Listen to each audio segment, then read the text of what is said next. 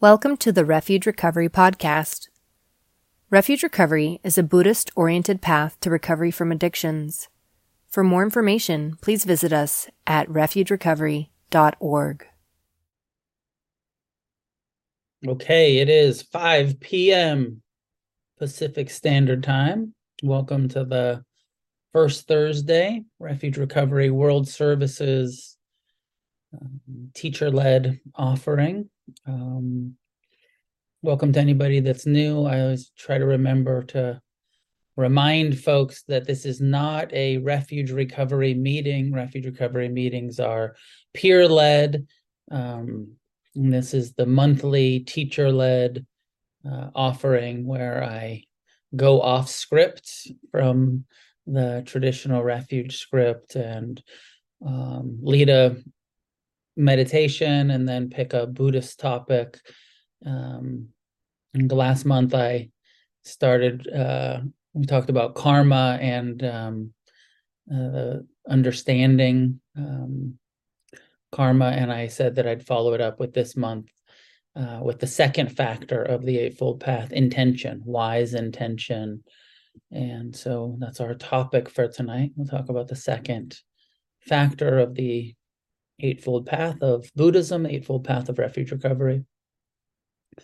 But we begin with a sitting meditation. We'll do 20 minutes of sitting meditation, and then I'll introduce the topic, and we'll have some time for questions and discussion.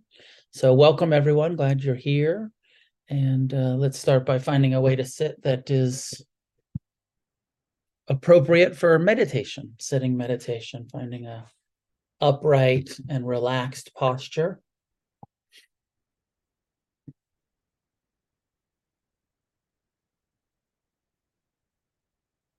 When you're ready, allowing your eyes to be gently closed and taking a little bit of time to relax the body, release any unnecessary tension as you settle into stillness, into the upright posture.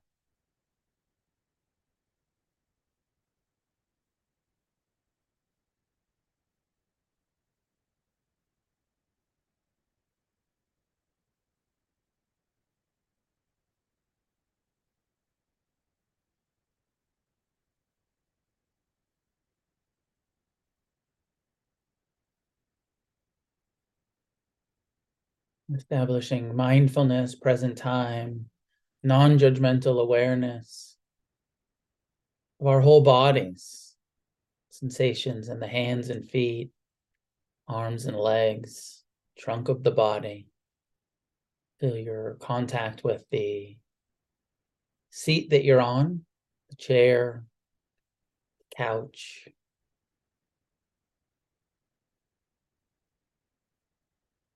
Feel the breath as it comes and goes, rising and falling, expanding and contracting the chest and belly.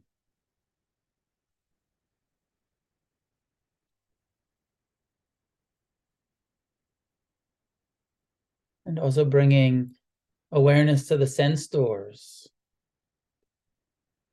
taking inventory of the senses, of seeing what's being perceived behind the closed eyelids right now. What are you seeing?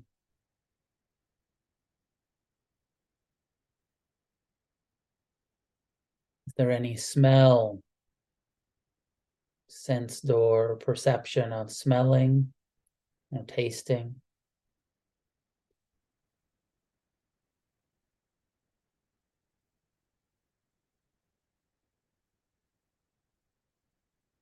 What sounds are you aware of in this moment, this present time experience? Can you hear the internal sounds, the breath, the heartbeat, the ringing in the ears?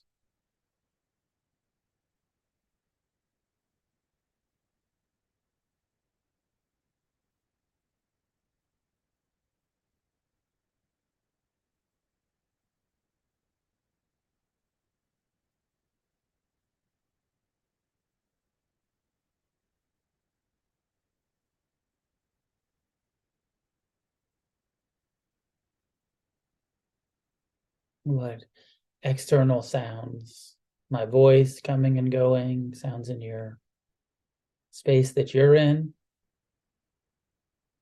the building, outside.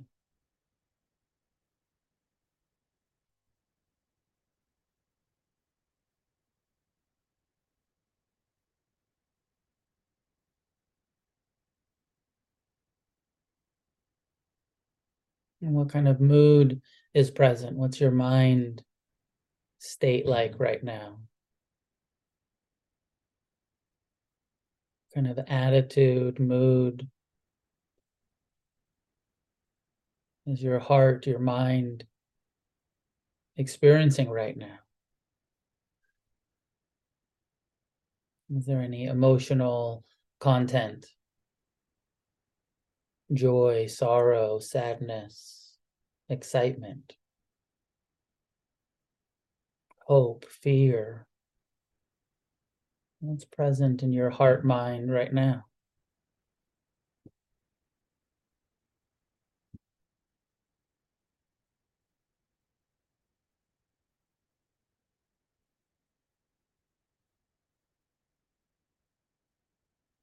And bringing a intentional intention, aspiration to be kind, to be patient, to be tolerant, accepting,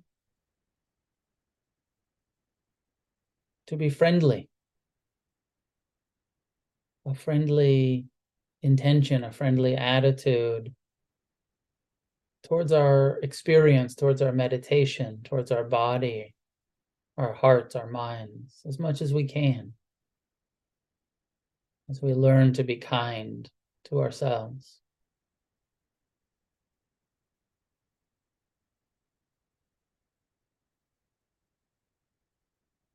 Even the critical voices in the mind, the judging mind, also met with friendliness as much as we can.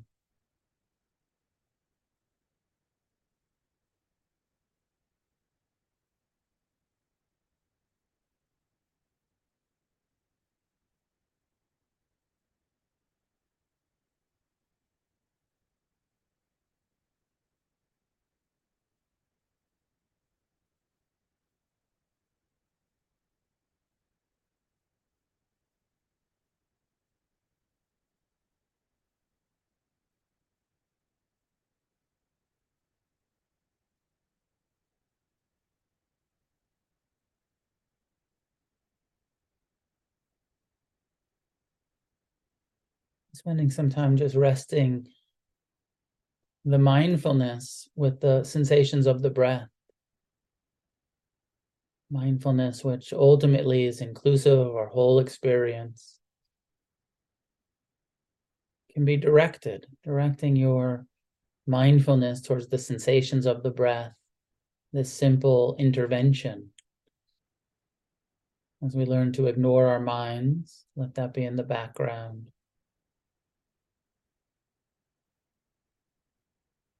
Giving our full awareness to the sensations of the breath as the foreground of our attention. Breathing in, know you're breathing in. Breathing out, know you're breathing out.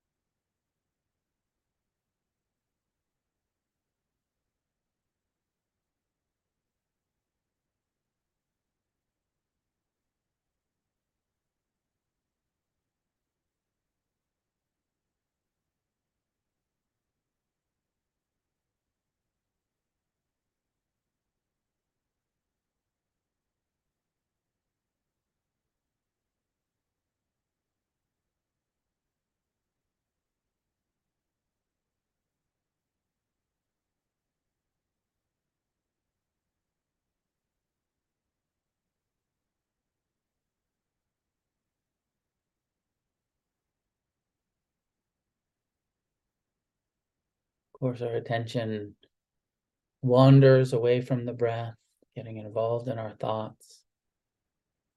But being able to disengage from what the mind is thinking about and just come back to the breath, back to the body, sitting, contact with the chair, remembering that we're here, we're not in that future plan, that memory, that worry. We're here, sitting, breathing. Remember to soften the tension that occurs in the jaw or the chest or the belly.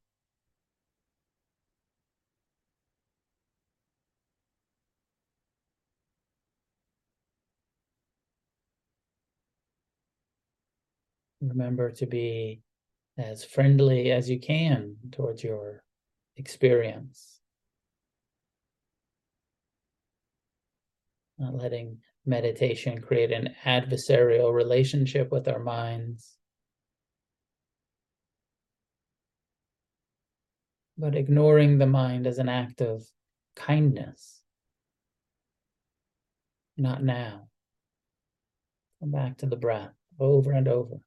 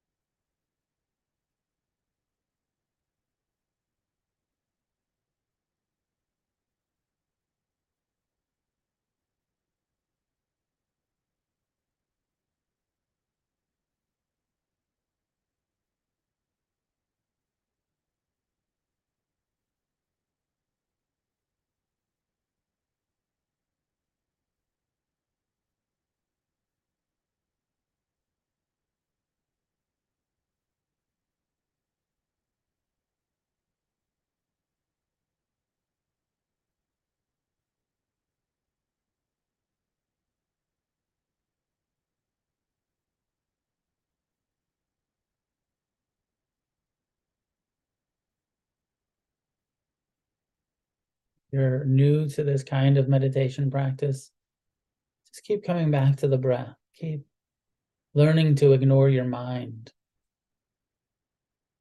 Take refuge in the present time, non-judgmental, kind awareness of the body breathing.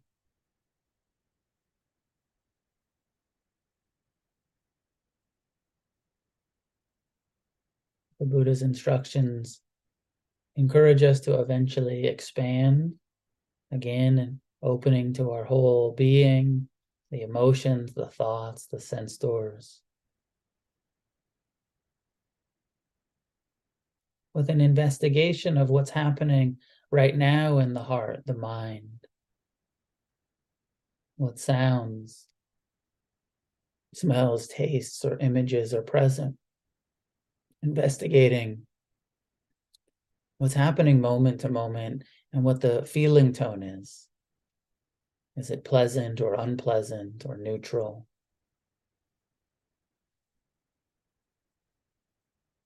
It's in our awareness of the pleasant, the unpleasant, and the neutral that we begin to develop compassion, wisdom, non-attachment.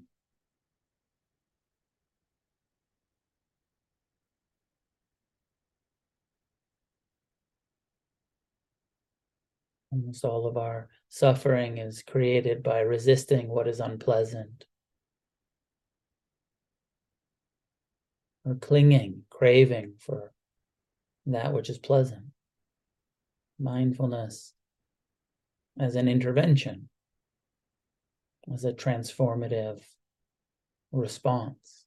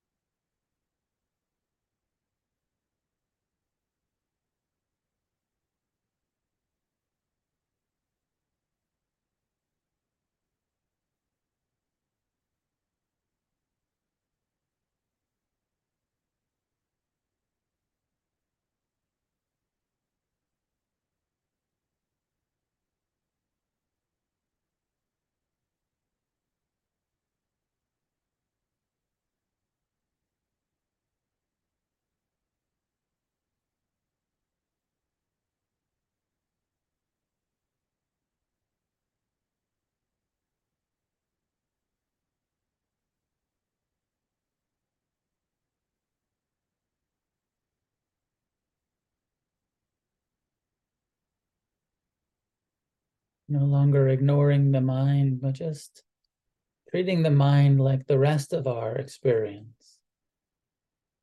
Just thoughts arising and passing, just like the breath comes and goes.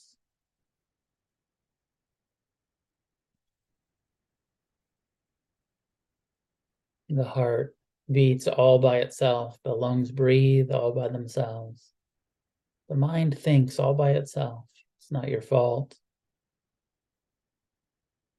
But we can learn to be not so identified, so involved with what the mind is up to. Having some choice about how we respond to our thoughts and emotions.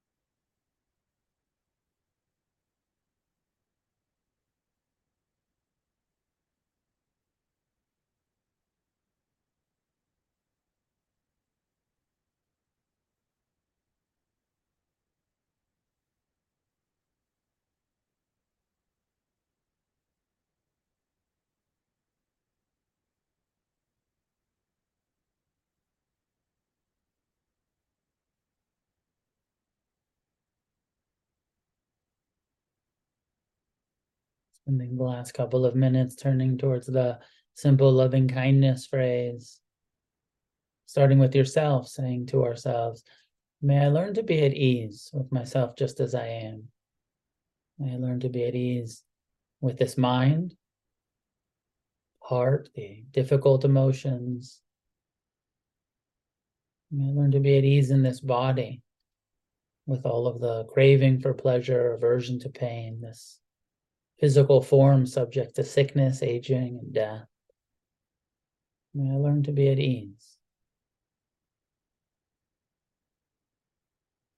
And then extending this same wish to each other, to the Sangha, refuge recovery community, mentors, friends, mentees, all of the people that we connect with in this process of recovery. Sending the wish for ease, for well-being. May you learn to be at ease with yourself, just as you are with your mind, with your process of healing, recovering, awakening.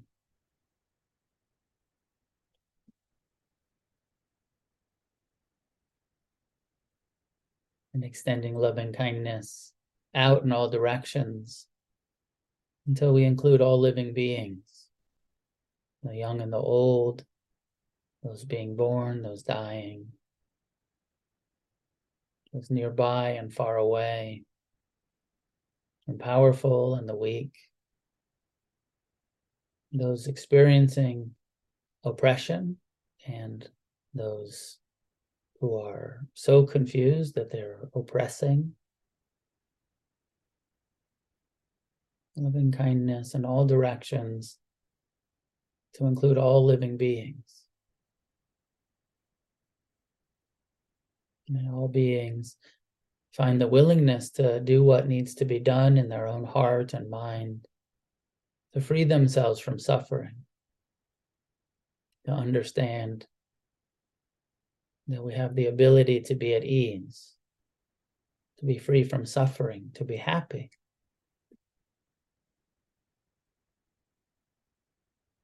May all beings find the willingness to do what needs to be done to experience ease in the midst of whatever circumstances their life finds them in. May all beings be at ease. May all beings be free from suffering.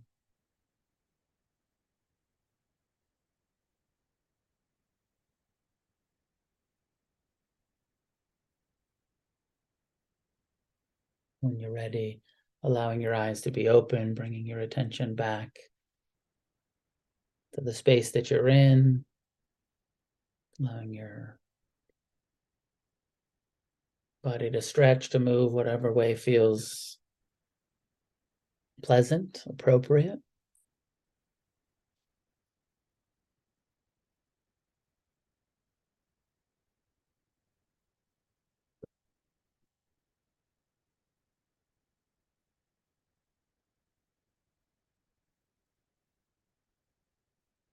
Taking a moment to reflect on your experience in the meditation.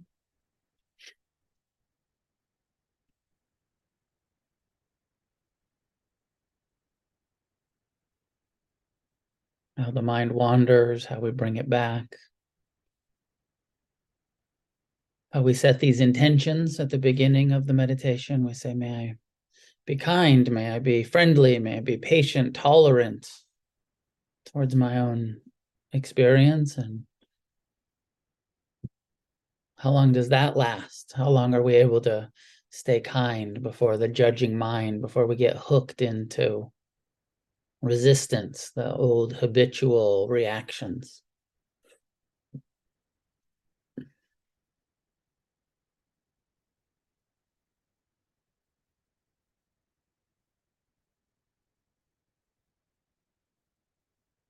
So some reflections and then some discussion on intention, the second factor of the Eightfold Path. Now, traditionally, the Eightfold Path is broken down into three sections. The first two sections, understanding and intention, are wisdom factors of the Eightfold Path. That's where we develop wisdom.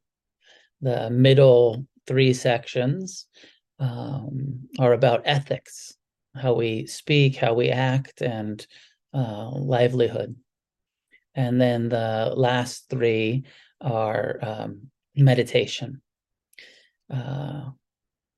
effort, mindfulness, and concentration. So reflecting on the second factor, intention, where the Buddha says, if you want to follow this path and you want to, for our purposes, recover from addiction, for, you want to get free, you want to be happy, you want to end suffering, all the unnecessary suffering in your life, you're going to have to be really mindful of what we are intentionally thinking, what how we are intentionally, we have to be intentional, how we are intentionally responding to what's happening. Now, this is, sounds kind of simple, have positive intentions. There's, a long-term mantra of mine from the punk rock scene, keep a PMA, positive mental attitude. Easy to say, hard to do. And part of the perspective here is that the human tendency, our mind's natural tendency, is pretty dysfunctional. It's pretty, it's going to create suffering for us, to put it simply. The untrained mind, the unintentional response to pleasure is clinging and craving. And that's not like intentional, it's unintentional, it's habitual, it's reactive, it's our survival instinct, clinging and craving, which leads to all the suffering of the clinging and the craving. The natural response to unpleasant, to painful experience is aversion, is anger and hatred and resentment towards our pain. So in order to develop the antidotes to suffering, which are non-attachment and compassion, and learning to not take everything so personal, not to be so ego-centered, self-obsessed,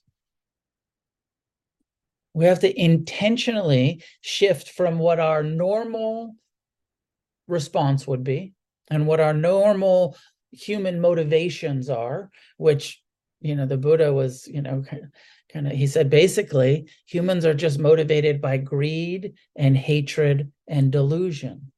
And all of the suffering that we experience is coming from those unintentional drives. The human experience, which is driven by greed, craving, clinging, lust, attachment, is all in the greed basket. And annoyance, judgment, anger, fear of pain, resentment towards pain is all in the hatred, despising, judging, even comparing, all of that stuff that we do, hatred. And, from the little annoyances to the big resentments. And delusion that we're all born with, that we think everything's personal and it's all about us all of the time, and worried about what people think about us and comparing ourselves to each other and all of that, stuff that is unintentional, right? Like none of us made the decision early in life of, I'm going to be a self-centered, I think I'll live my life as a self-centered, craving, aversive jerk. None of us made that, that wasn't intentional for any of us, for anybody. But it's, on some level or another, how we all turned out and how all human beings turn out. Self-centered, fear-based, attached to pleasure, aversive to pain. So the Buddha says, hey, if you want to get free, you're going to have to do this really radical, intentional shift of how you relate to pleasure, how you relate to pain. You're going to have to intentionally train the mind. And this is where the seventh factor, mindfulness, you can't really do the second factor, intention, without bringing mindfulness. That's why in Refuge Recover, we start with mindfulness meditation instructions. It's the core, every factor of the Eightfold Path is dependent on the seventh factor being present. Mindfulness is necessary to understand, to have wise intention, to have wise actions, to have wise livelihood, to all of it is connected with both 6 and 7. The effort to be mindful leads to the ability to slowly change our intentional actions, our intentional responses. I think I talked about this a little bit last month, where in understanding the first factor of the path and understanding, one of the ways that the Buddha talks about it is dependent origination. And it's an explanation of how karma works. And one of the ways that he says is that basically, without mindfulness, the human mind, body, awareness meets pleasure and it clings to it. It's the natural tendency, clinging and craving, attachment. And because of that attachment, suffering follows. The karma of that clinging, of attachment, is suffering. Or the flip side of clinging and craving, which is aversion. Now, the only way to free ourselves from that cycle of creating suffering by clinging and craving and aversion is by intentionally training our minds to understand impermanence and to begin to let go, to intervene between that moment of sense contact with something that we're seeing, hearing, smelling, tasting, feeling, thinking that is pleasant, and that clinging. We have to intervene. Mindfulness is an intentional intervention.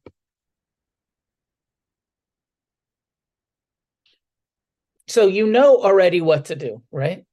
3 things intentionally. Let go, non-attachment. But we know that but each moment we're up against the nervous system, the mind, the body, not even to mention societal's ignorance. Society is ignorantly encouraging us to cling, to get attached, to think that there's some sort of material or sensual refuge or solution. So constantly bringing back non-attachment, let go, let go, let go. My intention is to not cling to things being different than they are. My intention is to not cling to what's happening, to understand impermanence. I have to intentionally train my mind to live in a place of less and less clinging, more and more non-attached appreciation towards what's pleasant.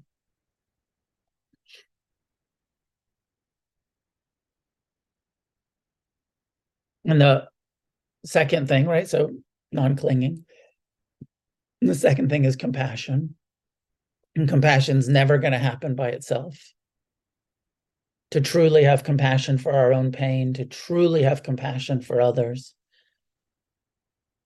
it's not going to happen all by itself. We have to intentionally, when something unpleasant happens, and that habitual reactive tendency of anger, of covering that pain with judgment, with fear, with anger, to replace it with compassion. My intention is to not hate, but to have compassion, to see clearly, to see deeply that even those who are causing harm are worthy, they're suffering, they're confused. And my hatred creates suffering for me and it just makes the whole situation worse. But compassion is the intervention. Compassion is the wise response to ignorant, confused, harmful situations.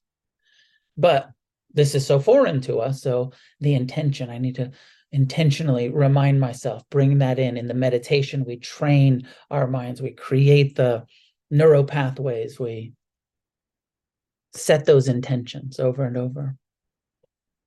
One of the, some of you've probably seen this before, seen me do this. This is a bell, one of those bells that we use. But I'm using it as a prop. At one point, somebody asked the Buddha, how does this work? How do we develop compassion? How do we develop love and kindness? How do we develop non-attachment? How does this liberation process work for our purposes, recovery process works. He says, well, the mind, the heart, the mind, this human experience, is malleable, and it's you can train it. You can train the mind. He said, though, it's a little bit like dropping water on a soft stone. And so when you intentionally let go and you say, okay, there's this tendency to cling, but I'm going to accept the impermanent nature, let go, and that you're dropping that, or compassion, loving kindness, forgiveness, and that you're, it's like a drop of water, and this is the sandstone.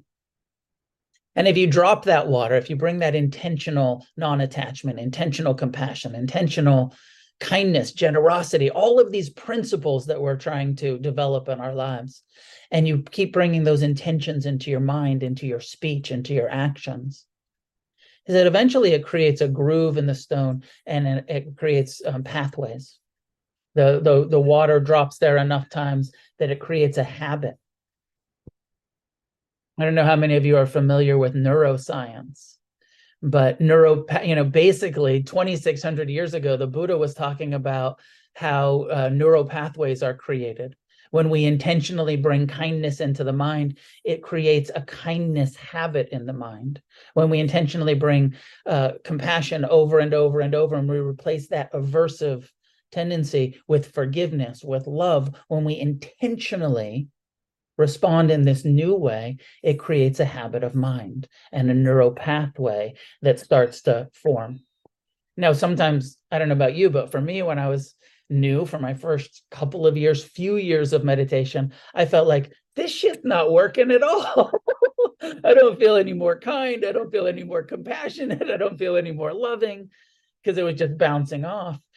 But it's that repetition over, over, over, over. And then for some people, it's months, some people, it's years, that eventually it really starts to take root, and you start to see, oh, actually, my mind has become a place of less hatred, of more love, has become a place of more compassion, more forgiveness, more kindness, more acceptance of the impermanent nature of things.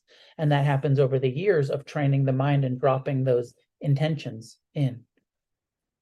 That makes sense? I don't know if that image works for everybody, but I find it a helpful image.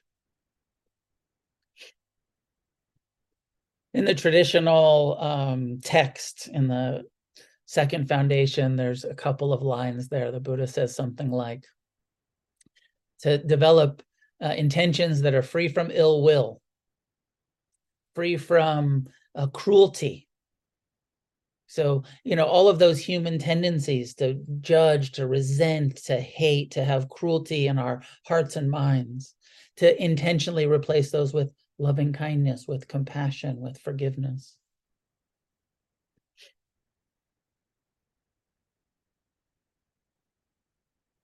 Now, I'll say one other piece, and then some dialogue. One of the other ways to think about the second foundation or factor of the Eightfold Path is which direction, what's our aim, where are we intending to go?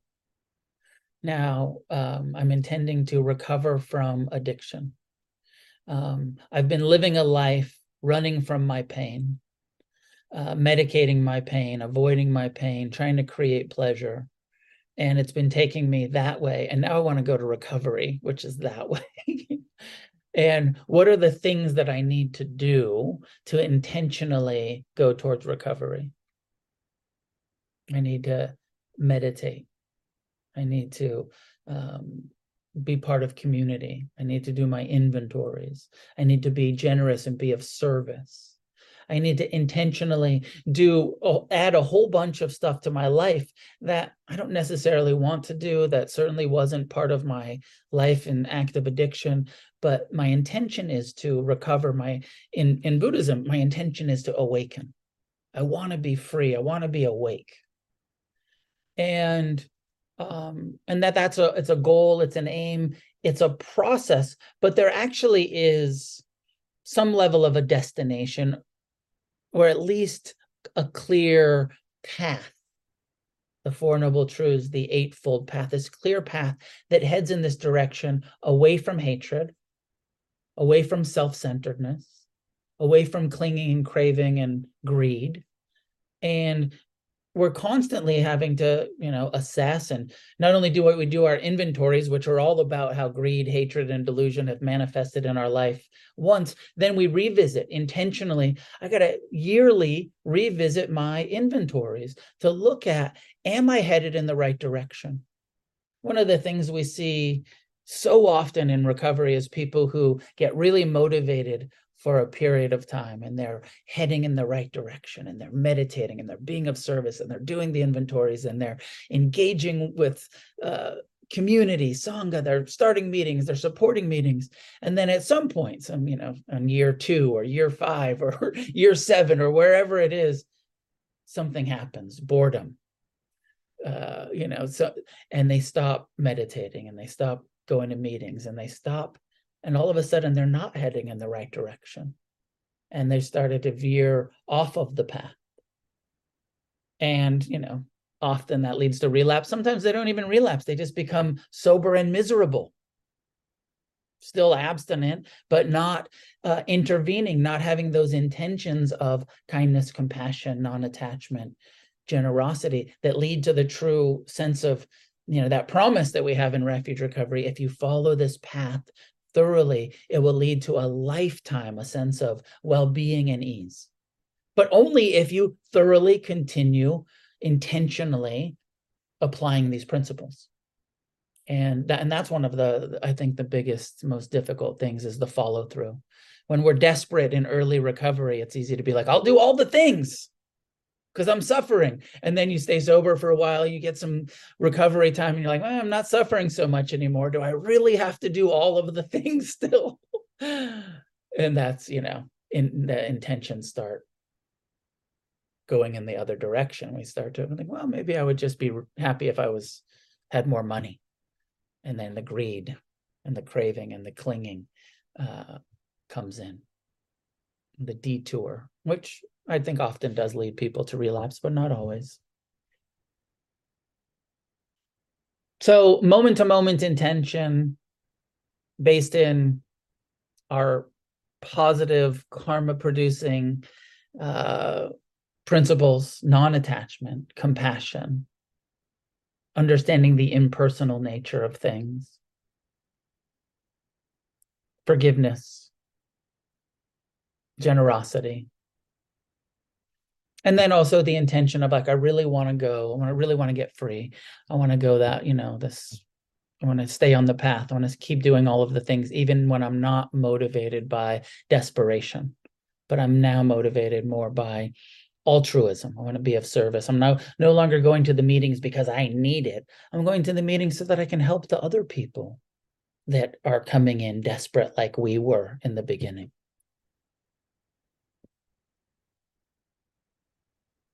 So we got about 15 minutes for some discussion. Anything you want to discuss, but it's interesting to keep it around this second factor of the Eightfold Path, around intentions. And I might have missed something. So any questions you have about it? Ginny, go ahead. And if you wouldn't mind turning your camera on, that would be good. First, I'm so glad you're coming back to Oregon in January. All right, I can't wait.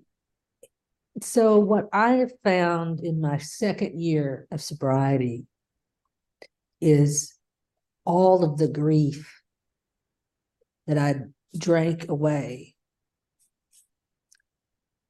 is overwhelming when it comes up. Things that I didn't deal with, I just drank. That was how I dealt with them.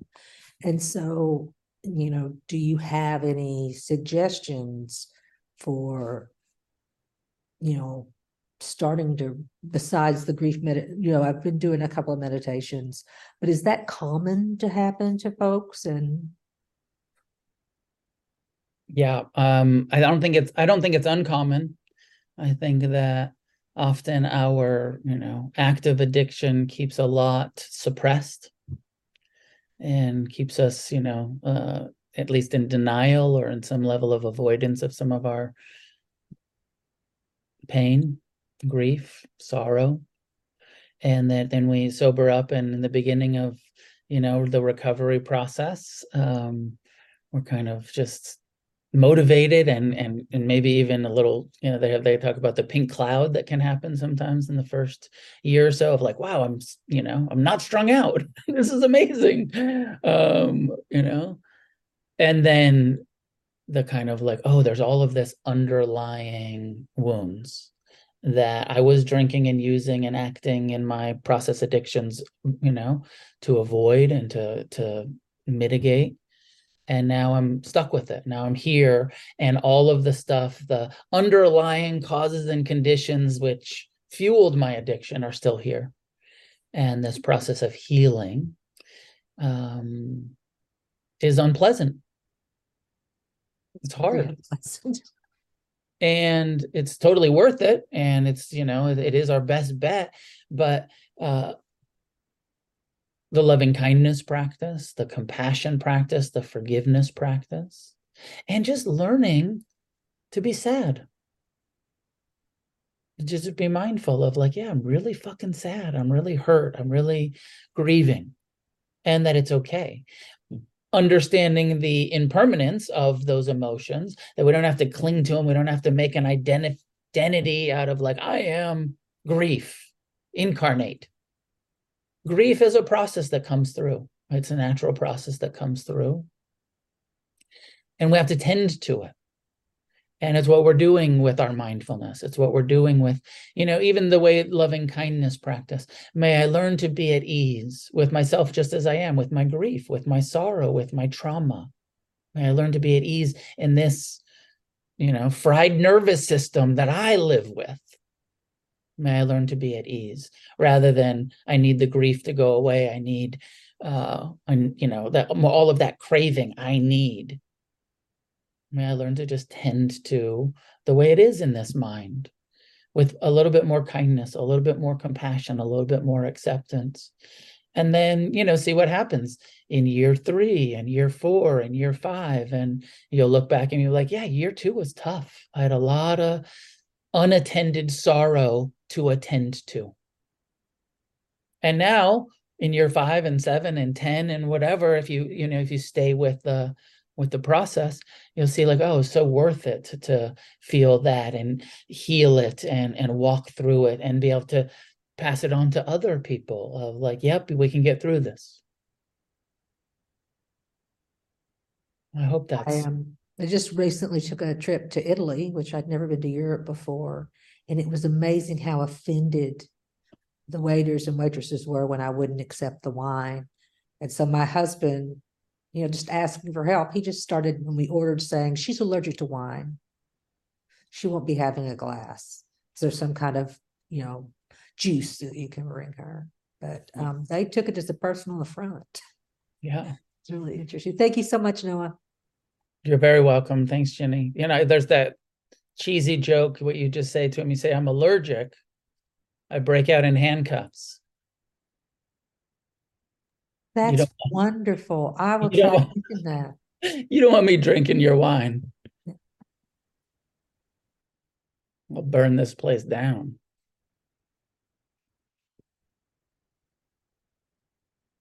Will, go ahead. Thank you. There you go.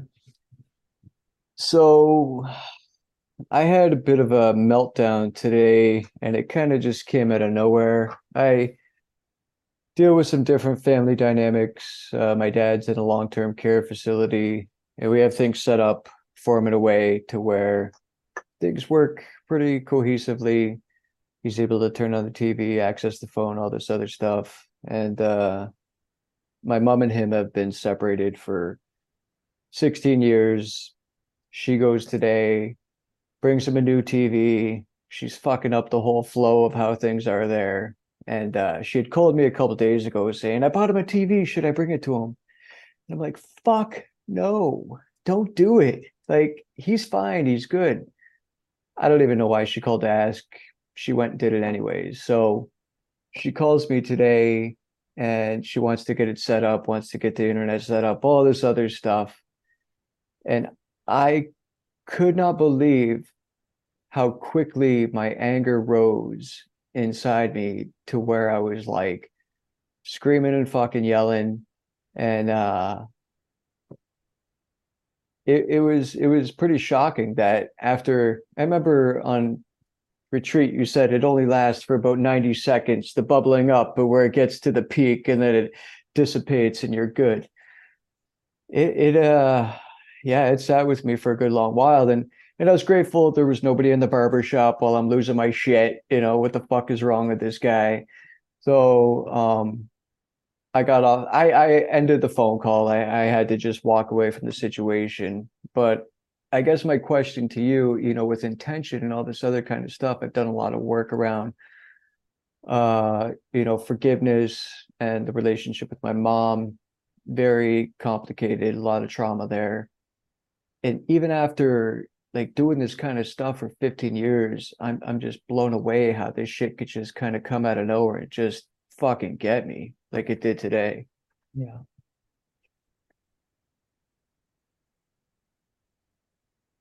I don't, here's what I can say to that, Will. I've had very similar, even in long-term recovery with long-term meditation practice, where I've just been very reactive, particularly around parents. And it is it's the deepest, I was talking about those neural pathways of our intentional developing wisdom and compassion, but we have a whole lifetime from birth of kind of our buttons being installed, those pertinent pathways of wounding and from our parents. And so even sometimes when we have a general ability to be kind and compassionate, and like you said, 15 years in, sometimes we just don't make that intentional choice to be kind, and we just get triggered, we just get derailed and super reactive. So there's the humility to say, like, yeah, that still happens sometimes. I'm not in the place where I can be completely non-reactive, and I can really get hooked sometimes. And then we make amends, and then we do the forgiveness practice.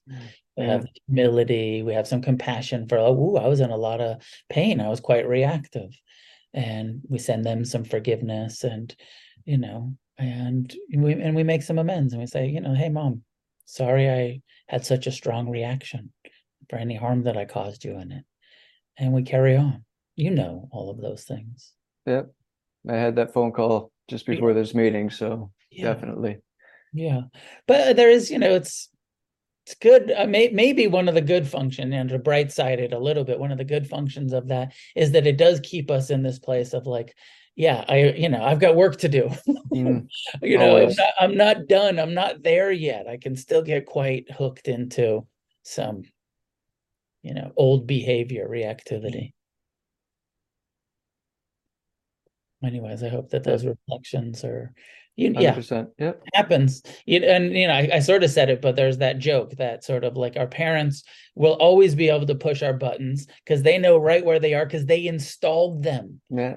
They are the ones that installed our buttons, and and eventually it becomes the kind of where we can see like, oh, I'm actually much less reactive than I used to be.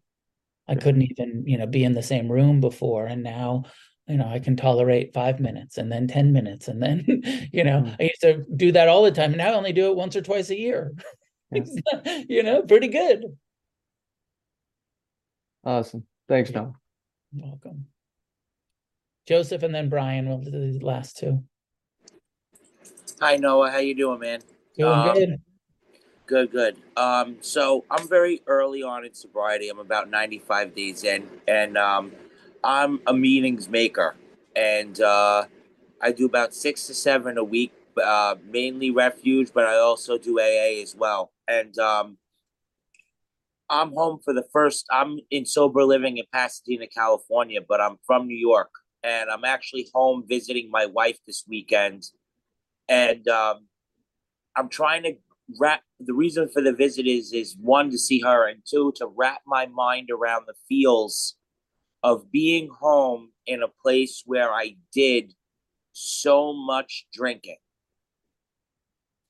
And I was wondering if you could give like any guidance on like how I could feel a little bit more settled in myself and in my thoughts, it being in an environment where she keeps it beautiful and clean, but there's just then like wonderful and it's like set up beautifully, but there's just so much memory and not positive, a lot of negative. And I just maybe like, I'm just trying to wrap my mind around it a little bit more solidly. I don't feel like using, I just feel a little unsettled. Yeah, naturally. I don't think I have much sage advice for you around that, other than we've all been through that, and getting sober and going back to the same places and the same people, and and a lot of people get out of treatment and they relapse, and it's like, oh, I was doing pretty good when I had that controlled environment and I was so motivated, but then I got back into the home and the neighborhood and the city and the job or whatever it is. But there's so many of us who have walked through that, that kind of give the proof that like you can do it. Yes, it's gonna, but also it's gonna be difficult, and you're gonna have all of those unpleasant thoughts and feelings and associations with the stuff in the house and the relationship and the neighborhood, and like I used to drink at that bar every day, and you'll go through that for some time, but you're also going to create a whole new memories and new relationship of like, oh, I didn't know there was a meeting down the street because I wasn't sober, but now I know there's a meeting down the street. And then you start going to the meetings, and and you see like, oh wow, like I know some of these people. These are the people I grew up with. These are the people I see on the streets. These are are you in the city or are you upstate? I'm upstate. I'm in Westchester. In Westchester. Yeah, I mean, so you'll create a recovery life. And your, active alcoholism addiction life will be in the rear view in the coming months and years. And you'll have this whole new fellowship, Sangha. You'll be like, wow, I didn't realize how much cool Buddhist stuff there was because I wasn't awake. And now I have all of these new things to check out. And, but yeah, of course, it's going to be uncomfortable. And you just have to walk through that. Like there's no way to do anything other than just, we got to walk through it when we show up and we're uncomfortable. And you have these tools: forgiveness, compassion, just the mindfulness. I'm here. Can I get out of my head, come back to my breath, come back to my body? And, because almost all of that anxiousness around it is fear of the future. But I'm here. I'm not in the future. I'm right here, right now. Oh, these things around me, unpleasant. Okay, unpleasant feeling tone. Let me soften to that. Let me try to bring some friendliness to it. So just really applying these practices, and like you said, meeting maker, and you're going every day in treatment. Maybe when you go home, you want to go twice a day if you can, to really have that support, for those first few months of transitioning back into, and you got the Zoom, plenty of Zoom refuge community to connect with, and then you'll find some in-person communities to connect with also. Thank you very much, Noah. You said exactly what I needed to hear about. Welcome. Brian, last thought. Hi, Noah. Pleasure to meet you. I just want to say thank you. I'm about three and a half weeks in. I have behavioral addiction issues that we thought manifested as alcohol, marijuana, shopping, all these things. So long story short, I blew up my fucking life. My 16-year-old son won't talk to me. I got fucking beat up in my front lawn a month ago because I was sexting this chick who, and then I had an affair 4 years ago. So long story short, I recently diagnosed ADHD too, right? So I have this hyper focus. then you have these addiction issues. So I have so much going on in my mind, so tangled up right now that I'm really trying to embrace this. And it's been life-changing in the 3.5 weeks. But, so as my wife and I work out what the hell's going to go on, she's like, you know what? You're doing this Buddhist thing, you're rah, rah, rah, and you're just addicted to that now, so it's hard. And it rung true here when you said, you know what, these people come in and they're all excited and this and that, and then it kind of fades away. So, so I had quit drinking. I was never chemically addicted, believe it or not. And I dropped it. I had an affair, got exposed about 4 years ago. And I'm like, no, fuck it. I'm done. Threw away the booze. I fought through it for like 4 months, just whatever. But now I find out 4 years later, I was a dry drunk, right? So now I get tempted by this other woman who dangles it. She knew I had an affair. She tried to get ahead of her husband and she dangled a carrot and I went for it like a moron. So now I'm addressing like the dry drunk thing, all these things from childhood, all these traumas and things where I grew up and I never had, the solid family, the loving family. We never communicated. So I just went into a shell since I was a kid. When my friends had an intervention a few weeks ago, it was the first time I cried in my best friend's arms. I don't cry, not because I'm macho. I just don't know how to express these feelings. So I know I'm kind of all over the place and rambling here, but, point being, how do I make this, because I'm so high speed, I'm so hyper focused, all these things against me, right, in my own brain. How do I stay on this path, stay intentional, show people, show my son and my daughter or my wife and all these things that, this isn't just another hyperfixation. This isn't just, like last time, hey, I quit drinking. We're good. We don't need to address anything else. I'm saved. So just how to stay on this path, how to really get involved. I've been looking at all the Zoom meetings. I don't really know which one to pick. I'm in Massachusetts. There's no meetings really around me. So I'm just trying to get my footing here. And, I really appreciate your book and everything that's getting me on this path. I just need this next step on how to get there. Well, welcome. Thank you. I know I threw a lot out there. No, I don't really know the answer to how to stay. I know I want to, and I know I will. Put it that way. I guess it's just showing the other folks that, this is my new life path. I'm not going that way again. I'm done. Like booze, I've never been tempted to have it again. I've had it in front of me. I don't care. It's done. Yeah. Well, hopefully that's true, and we'll see. And and it doesn't even matter so much. What matters is like right now, go to meetings every day if you can. Meditate every day. Yeah. Start working through find a mentor. Start working through the inventories. Okay. Yeah. Don't jump ahead and start making amends until you've done some of the internal forgiveness practice. Follow the process and find a guy that has been through it to walk through it with you. And the kind of you're just addicted to this now. Maybe, but like what a great thing to be addicted to. Right. To be kind and compassionate and healing. And our definition of addiction is those repetitive behaviors that cause harm. Actually, you probably won't cause any harm through your meditative healing process. No. It's helping to slow my mind down, because my mind, as you can see, is in high gear. I say just show up and okay. and with that sort of like humility of like, I don't know, I feel like I found the path that I want to be on, and I'm going to be on it forever. But that humility of like, we'll see, one day at a time, one breath at a time. Let me do just the next right thing, the next appropriate action. And that's what I really identified with, because I looked for a program on purpose that was not substance abuse based and was not religious based. So and this seemed to fit, and it's been really good. So if there's anybody out there that can help me or guide me or kind of take me under your wing, I'd appreciate it. Yeah, I saw a couple things in the chat. It looks like there's a woman looking for a female mentor. It sounds like I see the chat. Brian might be looking for a male mentor.